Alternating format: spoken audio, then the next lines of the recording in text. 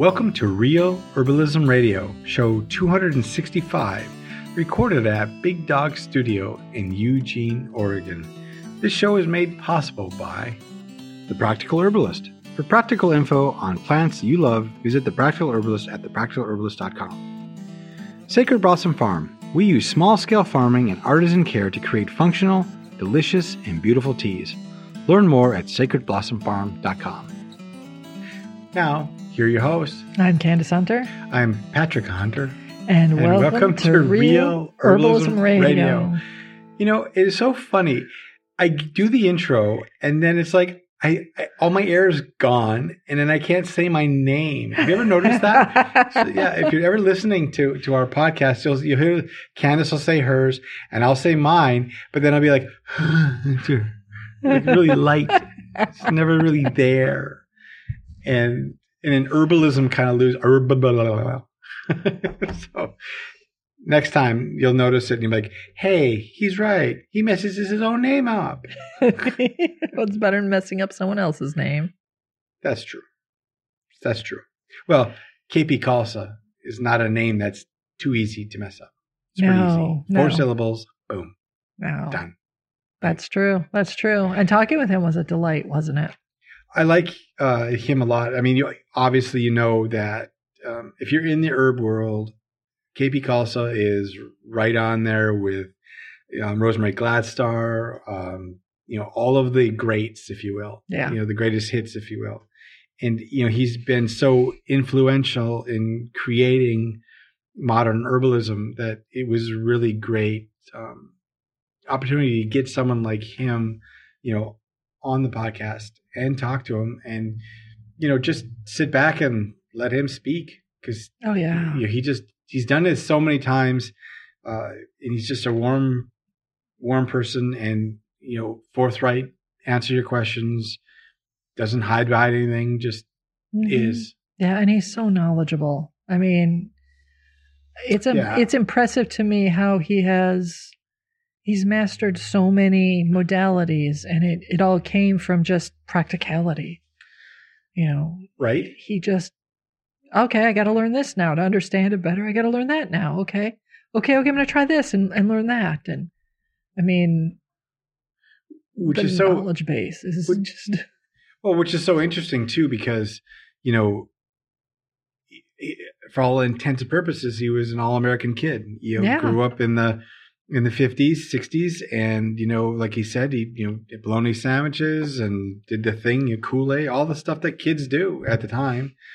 And then being diagnosed with a very rare degenerative and debilitating. Yeah. And being told at 10 that, you're not going to make 40. Right. Oh, God. That can mess up with a kid. Yeah. That can really, that's a mind scramble. Yeah.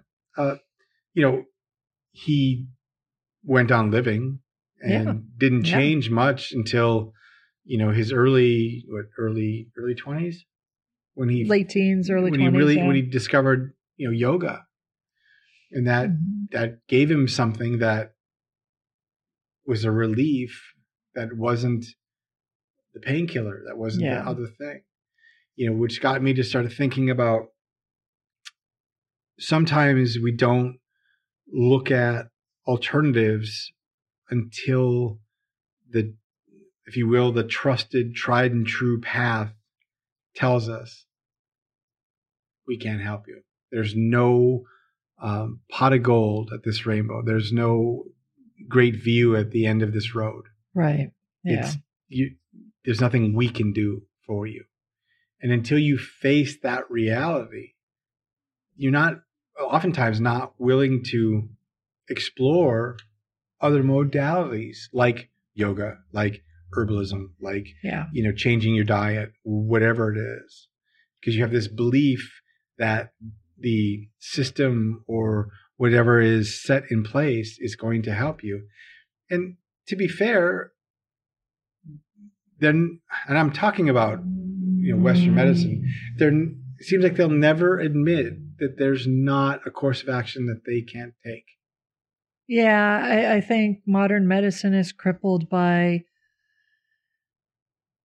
I'm not going to say the insurance industry, because it isn't entirely just the insurance industry's fault, but the insurance industry arose because of litigations against, medical practitioners, some of which may have been totally legit, but some of which are, I think, a stretch at best. And we've reached a point where I think many medical personnel can't give you a straight answer.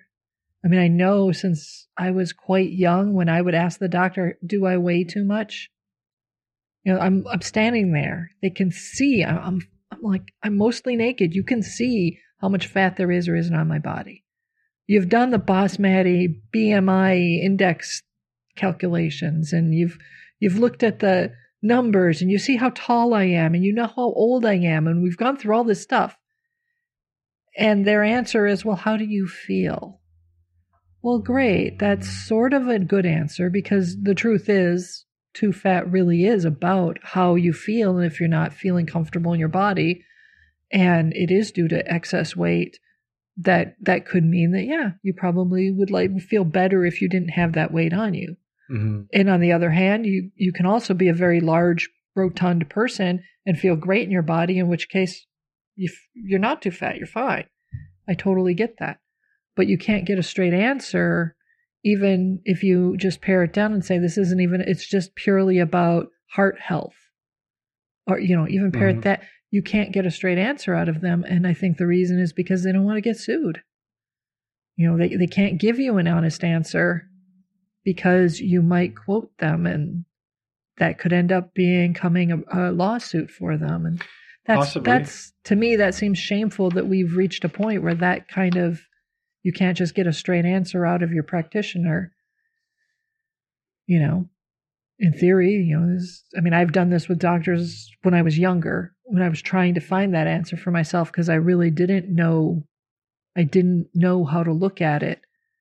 And I was asking, in one case, a doctor that I had been working with at that point for 6 or 7 years, and had, that person had been, I'd been seeing the doctor regularly for regular appointments. And when something went wrong, I went in to see that particular doctor, and we had a relationship, or at least I felt we did, as a doctor-patient relationship, appropriate.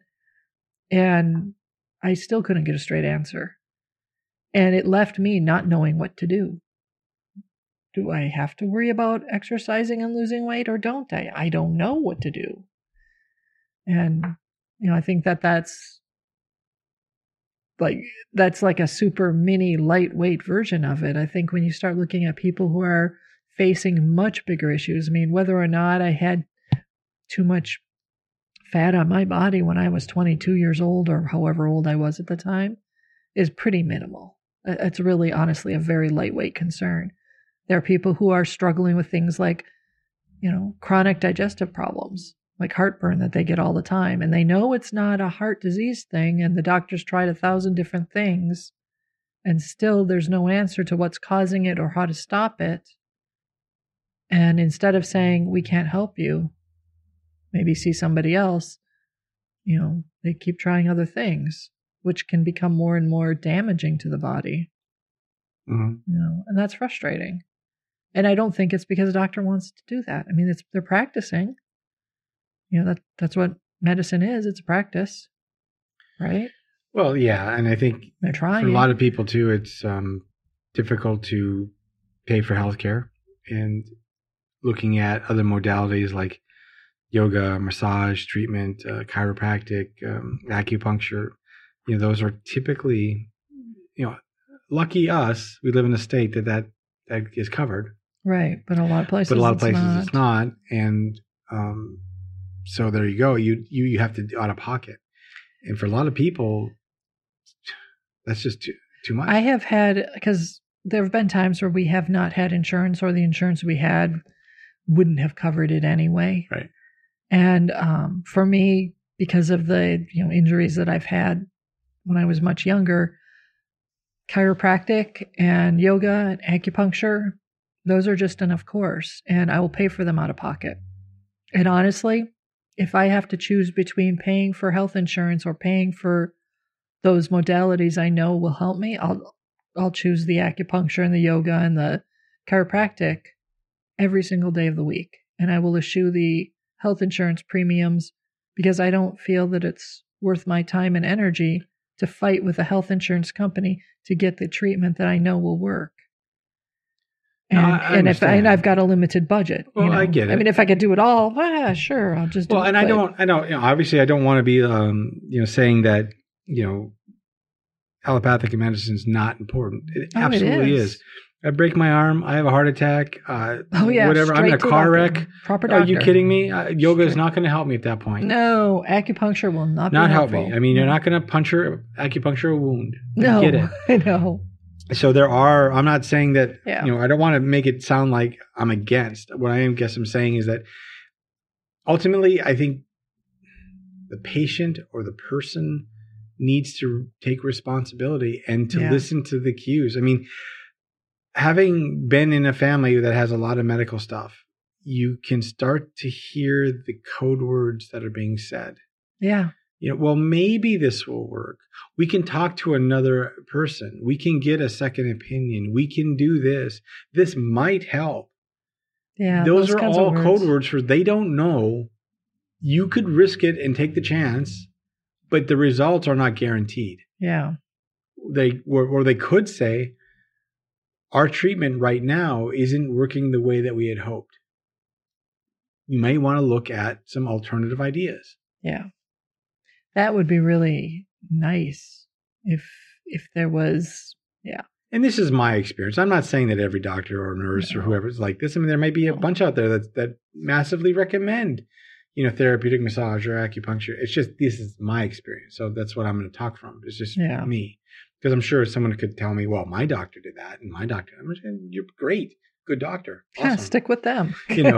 But I also, have had experiences in my family that, it's always the next expert. It's always the next treatment. It's always the next surgery. It's always the next thing. And that'll be the fix.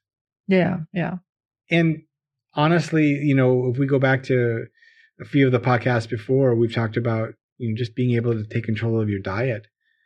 I mean, in KP Collis's case, it's exactly what he did. Is one of the things that he did was rethink his diet. And, he was talking about tofu and, eschewing the night, all the junk food and stuff to get his body running as well as it could, and then seeking all these other treatments. I mean, I think I'm guilty of it too. You go in for the doctor for a problem and you get this treatment, and when you're done, you go right back out and do the things you were doing that got you in there. That sent you in. Repeat the pattern. You just repeat the pattern because, they can fix me. Yeah. Instead of saying, I probably have too many saturated fats. I probably don't need that much sugar. These are things that I don't need those nitrates. I love my sausage, but I guess I don't need that. Or I love my pepperoni pizza, but that's out now. Yeah. Because of these other reasons, because the nitrates are not good for me or whatever. Right. Yeah. Well, I mean, my own personal experience is that yoga has made loads of difference in my life. And I'm at a point where before yoga, I was sore a lot of the time. And it was the kind of achy sore that sometimes would be really bad and I couldn't do things, but mostly I just dealt with it. And doctors weren't really able to help with that because honestly, it's a structural thing. So I would go see chiropractors and I went into massage therapy and I was doing a lot of that. I mean, a couple times a week at that point, sometimes as much as 3 times a week. And I was paying for all of that out of pocket back then because we didn't have health insurance at the time. And it was making a positive difference in my life. And then I found a really good yoga practitioner who he's helped me become more flexible than I was when I was like 10 years old. So because of working with him, I've had radical change in how my body handles things. And yeah, sometimes I do stupid things like, last March I was doing some printing with some stamps and I somehow let 3.5 hours of printing happen. I didn't move. I just was doing it and I was having fun and it was great. And then I just sort of looked around and realized 3.5 hours were gone and said, gee, my back shouldn't feel like that. This isn't good. And, it took me a couple of weeks to right the wrongs I did in those 3.5 hours. But, I won't do that again for quite a while. Yeah, tell me about it. I mean, I remember those 2 weeks. Jeez, you were in pain every day for that 3.5 hours of quote unquote joy. You spent 2 weeks in pain. Right. But compared to what I used to live with all the time, it was actually like it hurt and that sucked. That was no fun. I went to see the chiropractor. That helped a lot. I did yoga. I was careful about what I did, but I did my yoga every day, even when all I could do was just maybe one downward dog. But I just kept doing it. And then I saw the chiropractor again, and then, saw the acupuncturist. I went in for the massage therapy toward the end of it. I did all the things that I know how to do. And the result was far less time spent going to see practitioners than what I used to have to do just for regular pain. In part because yoga has taught me so much about how to take care of my body better and what to do when things aren't quite right. Yeah. So I think for people out there, I guess, make your choices and do the best you can. And it doesn't hurt to try something different if the road that you're on or the path that you're on isn't working. And it's okay to take a break from, like, if you've been working with Western medicine for whatever your condition is, and, maybe the cure is actually a little more painful than the actual condition, or maybe the best you've been able to do is hold steady. You're not getting worse, but you're not getting better either. It's okay to look at bringing other modalities in and giving those a try too. Definitely you want your team to work together. You want your doctors and your, let's say, acupuncturist. You want them to be able to work together, to be able to speak to one another if need be. And there's, obviously there's nothing wrong with, asking your physician to say, I'm thinking about doing some yoga treatment or acupuncture. And, if there's nothing that will be countering the therapy you're getting, they should be able to tell you that. Yes, I think that transparency is important. Working with an herbalist, for instance, if you're going to work with an herbalist, make sure they are very clear on every single other medication you're taking. Oh, yeah. Including the amounts that you're taking, and make sure that your doctors, physicians, whoever it is that's managing those medicines for you is also aware of the herbs in the herbalist. If you can, allow the herbalist to speak to your medical practitioners or sign whatever papers are needed to allow them to communicate. That's very helpful, because a lot of medical people haven't been trained in what the herbs do or don't do, but a lot of really good herbalists do understand the chemistry of what the herbs are doing and how they're acting in the body. And while they may not understand what the pharmaceutical is or isn't doing, which the doctor needs to understand, the herbalist should be able to say to the doctor, well, this is going to cause the liver, this one helps the liver process these types of chemicals faster or not as fast or whatever. Right. And between the two of them, they'll be able to determine whether or not the herbs that you want to take will go well with the pharmaceuticals, or whether adjustments need to be made on either side for levels, so that you're doing this in a way that's going to be most effective for you. Are you looking for custom apparel for your office, your team, or your group? acehighgraphics.com can help you. They can help you design your apparel and get you the best price on it. They will also give you a great quote so you'll know exactly what you're going to pay for. Visit them at acehighgraphics.com.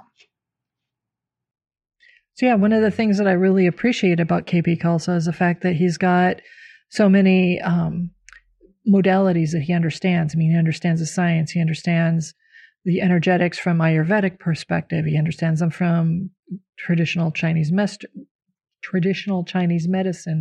perspective, and from European herbalism. So he understands what he's talking about and the healthcare that he's talking about from all those many perspectives, and he passes that on to his students, and he uses that when he's working with clients. So I appreciate that multi-pronged approach, or that diversity approach. So that's one of the pieces that I honestly, I really, really appreciate about him. Exactly.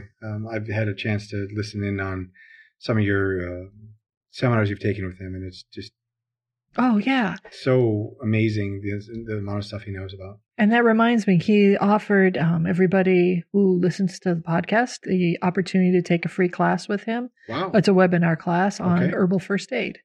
So the link for that will be in the show notes. All right. Yeah. So if you want your free seminar with KB Khalsa, that'll be in the show notes link. And what an awesome thing he did. Yeah, it's a wonderful gift. Totally. Make sure to enjoy that one and let us know what you learned. All right. Hey, we actually have an Herbal 101 question. All right. And this question is actually really, it's a basic question, but it's an interesting one. And what's even going to be more funny is that you're going to hear my Minnesota accent come out when I ask this question. Not because I wanted to, but because it is ingrained into my speech patterns as from where I'm from in Minnesota. So here we go. And I'm going to probably make a mistake on this person's name, so I apologize going forward. So I'm going to believe it is this. So Vinan asks, what is the local name for Eurydica dioica? Dioica. See? You sound so Minnesota. That is really a hard word. That pushes all my vowels. My A's, my I's, my O's, so. And it's not an easy word to say. No. Eurydica dioica. Dioica. See, yeah, there's no T in there. Yeah, I know. I just want to add a T. So that's not what we normally call that plant. No. What do we normally call that plant? That plant is usually called nettles or stinging nettles. It is also sometimes called the great stinger. The great stinger? Yeah, or the stinger. We went herbaling last spring, and I my tool fell in the bucket, and I didn't put my gloves back on before you picked your tool out. I put my tool out. And got a stinger in my face. Yes. Eurydica dioica. Eurydica dioica. The euro part of it. Fast. It's about burning. So Eurydica is burning, so stinging. That's where the stinging comes from. And there's a second one, Eurydica urens, which is small nettle, lesser nettle. Is that the one with the purple flowers? No, that's dead nettle. That's dead nettle. It's a different plant. Okay. But the stinging nettle and the small nettle are often mistaken for one another in the field, and they're both similar properties. One of them, I think the smaller nettle has fewer stings to it. Oh, okay. But the stingers are actually the trichomes, and they're on the leaves and stems. On the underside. And the word trichome is probably familiar to all of us who live in cannabis-friendly states. Yes. Because if you're growing cannabis, the thing that you're looking for first is the trichomes, and the trichomes develop, and that's very exciting because buds will follow. And when buds follow, they have lots of trichomes, and the more trichomes, the more high. You got really excited about that. But not all trichomes are built alike, because obviously these stingers on nettle don't get you high at all. At all? No. I mean, they will raise your skin into welts, and it'll make it burn. But none of that's really high in any way. I can't really think of how that you could even. So. Right. Anyway, that's what the stingers are from, is trichomes. So the stingers in nettles contain formic acid, which is the same thing that the ants have in them. The ants when you. Fire ants? Not fire ants. No. Not fire. Well, I don't. You mean like the sugar ants? Yeah, like sugar ants when you crush them and there's that horrible smell. That sweet kind of smell? Yeah, the sweet one, or I think it's actually more of the one that smells like urine. Oh, okay. So it's a uric acid. Yeah. Well, it's called formic acid they have, but it smells. Okay. It smells. That's why they're sometimes called piss ants. was trying to avoid having to say that, but I think that's funny. Really, is there really an ant called a pissant? Yes, there is. That is so funny to me. That was one of my dad's favorite. Yeah, come here, you little pissant. I'm like, yeah, the real ant. I just thought he put 2 words together to the thing. I didn't know there was an actual. Yes. Wow. So look at that. So piss ants are in no way the name that you would use for Eridica dioica. Okay. You would say stinging nettle. You would say stinging nettles or nettles. Or nettles. Some places, like I said, the stinger, nettle leaf, same thing. And one of the things I liked about this particular question is the fact that, there are many names for this plant. Sometimes you have plants where the names are even, stinging nettle, the stinger, nettle leaf. They kind of all incorporate the same 2 words, nettle and sting, right? Right. So if you're talking to one person and he calls it the stinger, and then you're talking to another person and she calls it nettle leaf, and somebody else, third person, says stinging nettle, you kind of put it all together fairly easily, right? And it's important because in like one county it might be called the stinger, and in another county it might be just called nettle. And obviously nettle and stinger don't necessarily connect, although if you know that nettle is the stinging plant that burns, you might. Right. Knowing the Latin name for it or the botanical name for it, Eridica dioica, helps you to make the connection across localities. Yeah. And when you leave, for instance, North America and English-speaking territory, you're going to find even more different diversity of local names. So some of the other plants that I thought illustrate that concept even better are things like the fly agaricus or fly agaric, which is the mushroom that's often featured in like Disney films. It's got a red top and white warts on it. Yeah. And that one is actually, the Latin name for it is Amanita muscaria. And anywhere you go, you can call it Amanita muscaria, and people know what you're talking about. And in some places, you call it fly agaric. In other places, fly amanita. It's, different names. It could be confusing, and that's one that would be bad to confuse. You want to know. Another one that I find frustrating, or did find frustrating when I was first learning, is the viola species. Mm-hmm. There's wood violets and sweet violets, and you read about how great these are for skin care and, making oils, and they're really good spring foods. And locally, all I could find was pansies. Pansy doesn't sound anything like violets. No. It is a viola plant. But I often wondered, I don't know, is the violet they're talking about the same thing as pansies? I don't know. It's very confusing. And the reality is that they're both violas. One is viola tricolor. That would be the pansy, which are also called violets. So viola tricolor may be called pansy or may be called violet. And the other one is viola odorata. And that one could be called any version of something with the name violet. Sweet violet, wood violet, European violets, medicinal violets. Mm-hmm. And yes, they can be interchanged, but it took me a long time to figure that out because I was often talking to herbalists who would be talking about violas or violets. And I couldn't get a straight answer for a long time on whether pansies qualified or not. And then in addition to that, when you go to the garden centers, there are other plants that are not violas that are also sometimes called pansies. So knowing that viola tricolor or viola odorata is what you wanted is really important. So knowing the local names is helpful, but knowing the botanical name is safer. Mm-hmm. Great.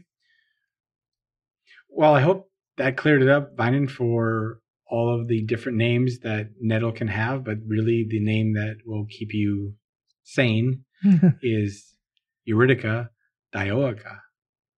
That's better. And you have stinging nettle. All right. So thank you.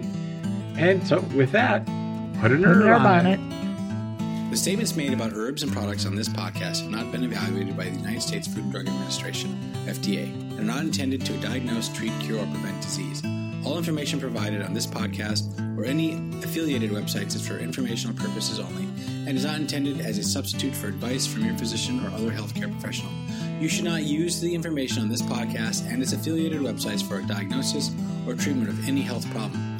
Always consult with a healthcare professional before starting any new vitamins, supplements, diet, or exercise program before taking any medication, or if you have or suspect you might have a health problem. Any testimonials, questions, or case studies are based on individual results and do not constitute a guarantee that you will achieve the same results.